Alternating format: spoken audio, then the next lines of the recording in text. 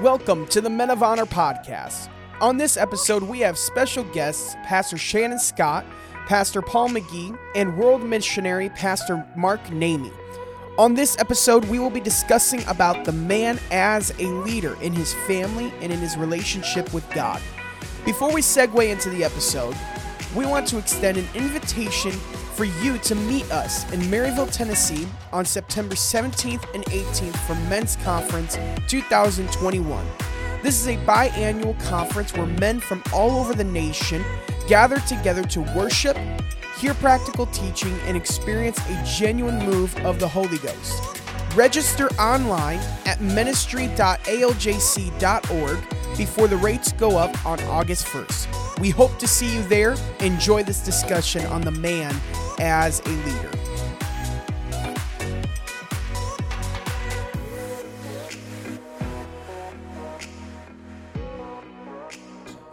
All right, folks, I am blessed and honored to be joined with these great men. We actually have four. This is the first time we've recorded four at the same time. We've got Pastor Scott, we've got Pastor McGee, we've got Missionary Namey, and we're very honored to have you all, gentlemen. Thank you for being here.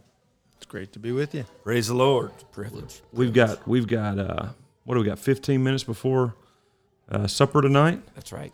So this is the Ministry Men of Honor podcast. So let's talk about men being the leaders they're supposed to be. Brother McGee, why don't you start us off? What's a key ingredient for a man that wants to lead his home well, wants to lead his family well? It may seem obvious, but a man that wants to lead his home well has to be led well himself by God. Mm-hmm. I mean, I know it's cliche, right? But we cannot get past that. I don't care what other type of abilities you have. If a man isn't being led by God, he's not going to lead his wife properly or his children properly, or Amen. be the leader that he needs to be in the society and the context that he's in. Well said. So he must be led by God. In order for him to be a good leader, again, cliche, he must be a good follower of Christ. Absolutely. So, cut and dry. So we were talking earlier upstairs about just the different generations. Brother Namey, you were talking about that.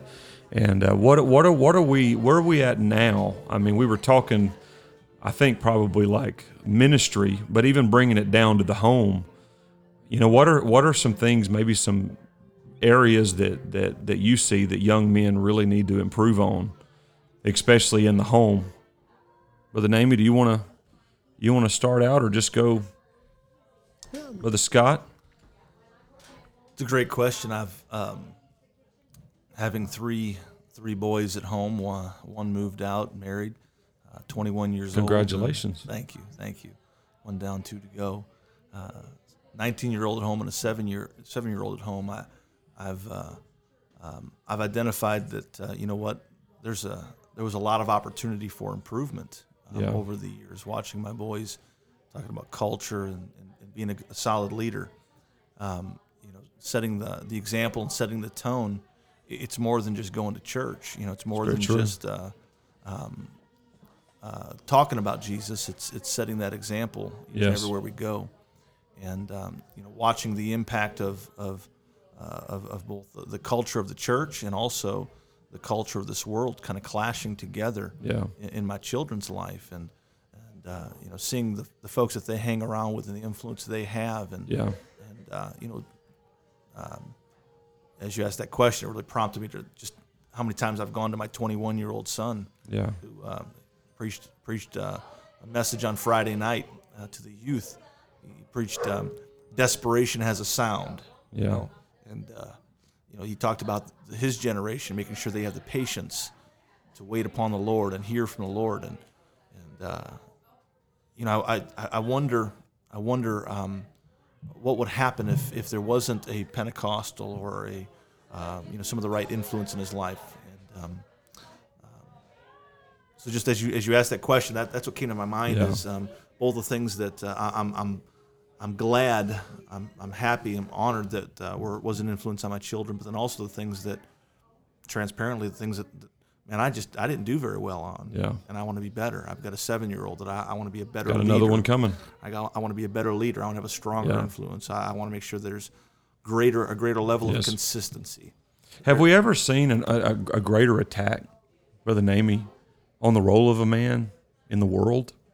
Has there ever been a time that in my opinion, there's just an all-out attack on the role of a man, on the identity of a man, on what his place is? And so we have this culture that we're up against, and we're trying to set the right culture and get these guys going in the right direction, so that they can be the men, not as the world would define them to be, but as the Bible would define them to be. Yeah, no doubt. This is probably the greatest challenge, level of challenge that the church has ever faced. As you all have been talking, what's coming to my mind is the need for mentoring. Yes. As a young man, the thing Amen. I can remember so very well, particularly a young man coming up in the church, is just a yearning for a voice of a godly man. I wanted to do things right. I was struggling. You know, every man struggles. Sure. Young men have pretty predictable struggles, and I lacked that. I had a good pastor, but I never really had a mentor. So one thing I determined is that in my own ministry, if I ever got the chance, that I would try to give young men that which I never really received, which is attention. The fact of the matter is, all of our problems, as far as what we're talking about, the cultural problems, there's biblical answers for them. Yes, sir. We just need to seek out what those answers are, and we need to, each of us, accept our own roles as leaders. We're already, you all are already leaders in your homes. You're already leaders over congregations. Right. But here's the thing that comes to my mind, and that is mentoring on the part of the mentor is a tremendous investment. It's an investment in time. Oh, absolutely. It's an investment in prayer. Yes. It needs to be purposeful. Right. And the best way to do it is actually methodically. Yes. Set certain times that you sit them down. It can be on a daily basis or weekly. You just have you have a habit of just sitting them down, talking to them, listening, and then ministering to the needs that are arising. Absolutely. And I think that's what our young generation now needs more than anything, is men who are solid, that would just invest in them. Yes. Broken homes, just mixed, blended marriages, and just kind of chaos because of the attack against the families, worked against all that. Yes. We just need mentors. Absolutely. Young men need mentors. That's good. In fact, I'm 62 years old. I still crave mentoring. I think we just naturally crave it. We do, but and I agree with that 100%. But there is a danger, I think, and I had like that epiphany moment in my life where I'd always been the mentee, the one that was receiving the instruction, and came to that age. Yeah. It seemed like, you know what? I always was looking for other people to pour into me. And it came to that realization, I'm at a spot in my life, I need to find a vessel to pour into. Because you can always be on the receiving end. And I understand what you're saying. As long as I'm alive, I want someone to be able to pour into my life. Yes. But I don't want to negate my responsibility then of pouring into another life. Absolutely. Or another generation. Yeah. And so that's vitally important. And going beyond this is what you should do, but this is how we do it. Yes. Sometimes there's a disconnect in saying this is what you ought to do. Well, that's great. How do I get that started? What's the steps? What's the process? Show me how, and empower me to a certain degree to be able to do it. I was thinking too, I think it was while Brother Scott was speaking, as fathers, we parade and we encourage and we back for all the different things that our young men may be involved in, whether it be sports, education, all that. We're there to applaud along the sidelines and support. Yeah, I think sometimes we become, this has been my word, I guess, for this week, anemic in giving that same support in spiritual matters. Yes. If we're going to applaud and back and encourage, that was a great shot. You're doing a great job. Your education, let's do that in spiritual matters to the nth degree, because the way that we, whatever direction we applaud in the most, the loudest, then they're going to deem, well, that must be what's important in their life. Absolutely. Yeah, I think that's awesome. If I could just share some insights from the mission field. Please. Sometimes people ask, how are we able to establish so many new churches?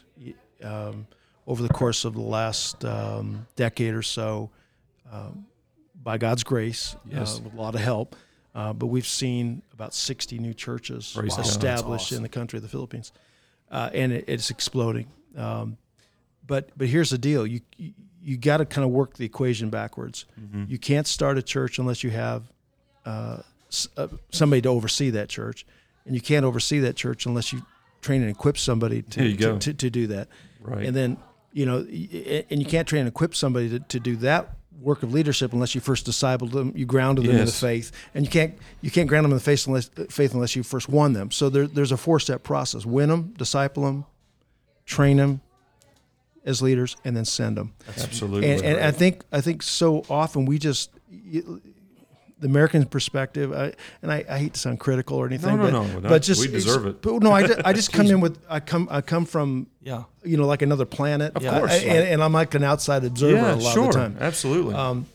But it seems like we're kind of focused on having good church and putting out the fires, as they pop up, and dealing with the problems, and if we can just get through another day, another week, praise God, paying the bills, I get it. I mean, I pastored here in America for many years, so I understand it.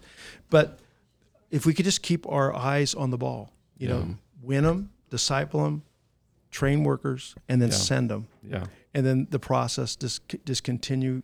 Just continue that. The ones that are doing the best work there, they are extremely intentional about training the young men. Absolutely. I got one pastor in mind. He has an 8:30 a.m. meeting. Mm-hmm. It's a foreign field, and they're young men. A lot of them, don't have jobs that are binding him to a particular period of time. So anyway, he just has an 8:30 a.m. meeting. He just talks to them every morning, half an hour, 45 minutes, something from the Word of God. Mm-hmm. He mentors them. Others, they do it on Sundays. They have a weekly Sunday afternoon class. They have church Sunday morning, but Sunday afternoon at about 2:00, they're meeting for 2 hours with all the workers. Wow. And they're mentoring every single week. That's great. It's not just once in a while. It's an investment. I mean, it really is. You can't do it without sacrifice. Yeah. But these are the guys who are actually doing it. I mean, so if you want to see what works, let's look at let's look at something that's working. Yeah. And so I see it being a tremendous. It does, like you said, and Chester. It takes a big investment. And I think sometimes we try to give so little and expect so much, but it really takes a very deliberate action, to be able to do it. It takes an investment. You're not going to be able to impact a young man's life with just keeping him on the peripheral, on the fringe. I mean, it takes an investment, a planned effort, like you said, that and it can't be like just once a month. I mean, it's got to be almost daily if it's really going to work. Yeah. Yeah. I was going to say, sometimes, the mindset is, well, that takes a lot of time. Right. And it does. That's the point. And it does. Yeah. But we failed to think sometimes that the investment and the time you take for the investment now is really going to pay back time to you later. Yeah. In reality. So take the time. Right. There'll be a help to you later. Or you can just wear that ball and chain. I mean, I'm not saying that in a derogatory way. Yeah. or you can just take all that on your shoulders for eternity. Right. But if you mentor other people, and it's going to pay dividends. It does. I want to say something here, and I'd like for you guys to comment on this, but I feel like dads need to know out there, and mentors and leaders, that there is a currency of time that people understand and realize, especially young men. They know when you're making time for them and when you're not. And what I've seen sometimes in young men especially is when there's a lack of investment in time. But it's like dad wants to show up in authority in a small moment, but haven't had the investment. Yeah. And it's almost like it gives way in a temptation for a young man to say, but where have you been? Yeah, you have no right. Who are you? Yeah. You purchase that availability because every young man, like you said it so good a while ago, every young man, you have a desire for a fatherly figure or somebody in your life that would absolutely basically put their hand on you and bless you and see something of value in you. And so, I mean, I think sometimes bare minimum. I think too many dads, I think they get very complicated in what exactly they need to be doing when just being there, spending time, and investing and making it a priority. Yeah. So you're Brother McGee, I look at you. You're a young dad. What are you? I mean, I don't know how to frame this because I don't want to limit your response. But in terms of like how you were raised by your dad and then now with your son, what does that look like? What does that look like with your boy? What are some things you're doing, trying to do? Generational lessons. Right, and it's not equal apples to apples or oranges to oranges. Of course, with me and my father. My father. For a good period of time was bivocational, and me, I'm just purely, on at the church, and so that dynamic is a little different since he had the bivocational side. But yeah, I mean, and this is not my phrase, okay? But I want to spend time with my children at every opportunity that I have. This is David Sizemore and such that was my pastor, and others like that you don't want to live ministry or pastoralship in such a way that your children come to resent the very thing you want them to love. Amen. Right, absolutely. Amen. And that's so good. In order to do that, you're going to have to encircle them, even make them a part of some of those ministerial aspects, of life, that this is just an enjoyment, a thrill. And yet, those things that are separated from ministry as well. But, it's you're talking about we make things complex. It's really simple. It is. It comes. I think if a young man is speaking regretfully or resentfully about a father years down the road, it's not these big monumental things. So it's the good. Simplistic things that they will recall that was void or missing. Yes. It's not the monumental things. Right. It's they took me here on this trip and paid some. It's not that. Exactly. It's those little moments of memories that are distilled within Absolutely. them when nothing grandeur or grandiose is happening. It's just we'll put a pin here and come back, maybe record a little bit later. But what is on my mind and heart, it goes back to the first thing that was said. It's important about letting God lead your life. If you're in surrender, complete submission and surrender to God, you let Him guide your life. And then if you're in that young man's life, if you're just with him, spending time with him, talking with him, that impact of a relationship with God will have an obvious impact on his life. It's like you said, it's not that complicated. We worry ourselves in saying the right thing and it all trickles downhill. It makes me think of the Psalms 133. Yeah. How good and how pleasant for brethren to dwell together in unity. It's like the oil that was upon Aaron's head that ran down to the skirt of his garment. How did the oil get to the head, to the skirt? Yeah. Because all the members in between was connected. Oh, that's good. And so Man, if we good, can follow McGee. the leadership of the Lord and have that up on, even our lives, if we stay in connection with relationships with our sons, our daughters, whoever it may be, then that's automatically going to flow. It's going to get to where it needs to get just because of the connection. Amen. I like that. We're going to stop it there. I don't think we can improve on that right now. Thank y'all.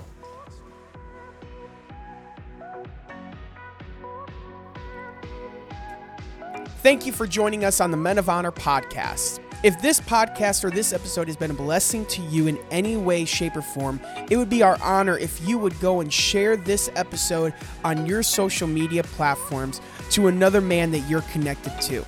Again, if you've not registered yet for Men's Conference, you can register at ministry.aljc.org for that event. September 17th and 18th in Maryville, Tennessee. We've got a great lineup of speakers. Pastor Nate Whitley, Pastor James Chesser, Pastor Matt Perdue, and Bishop Carpenter will be speaking, with also a panel led by Pastor Tim Gill about mentoring your children. Thank you for joining us again. We'll see you next time.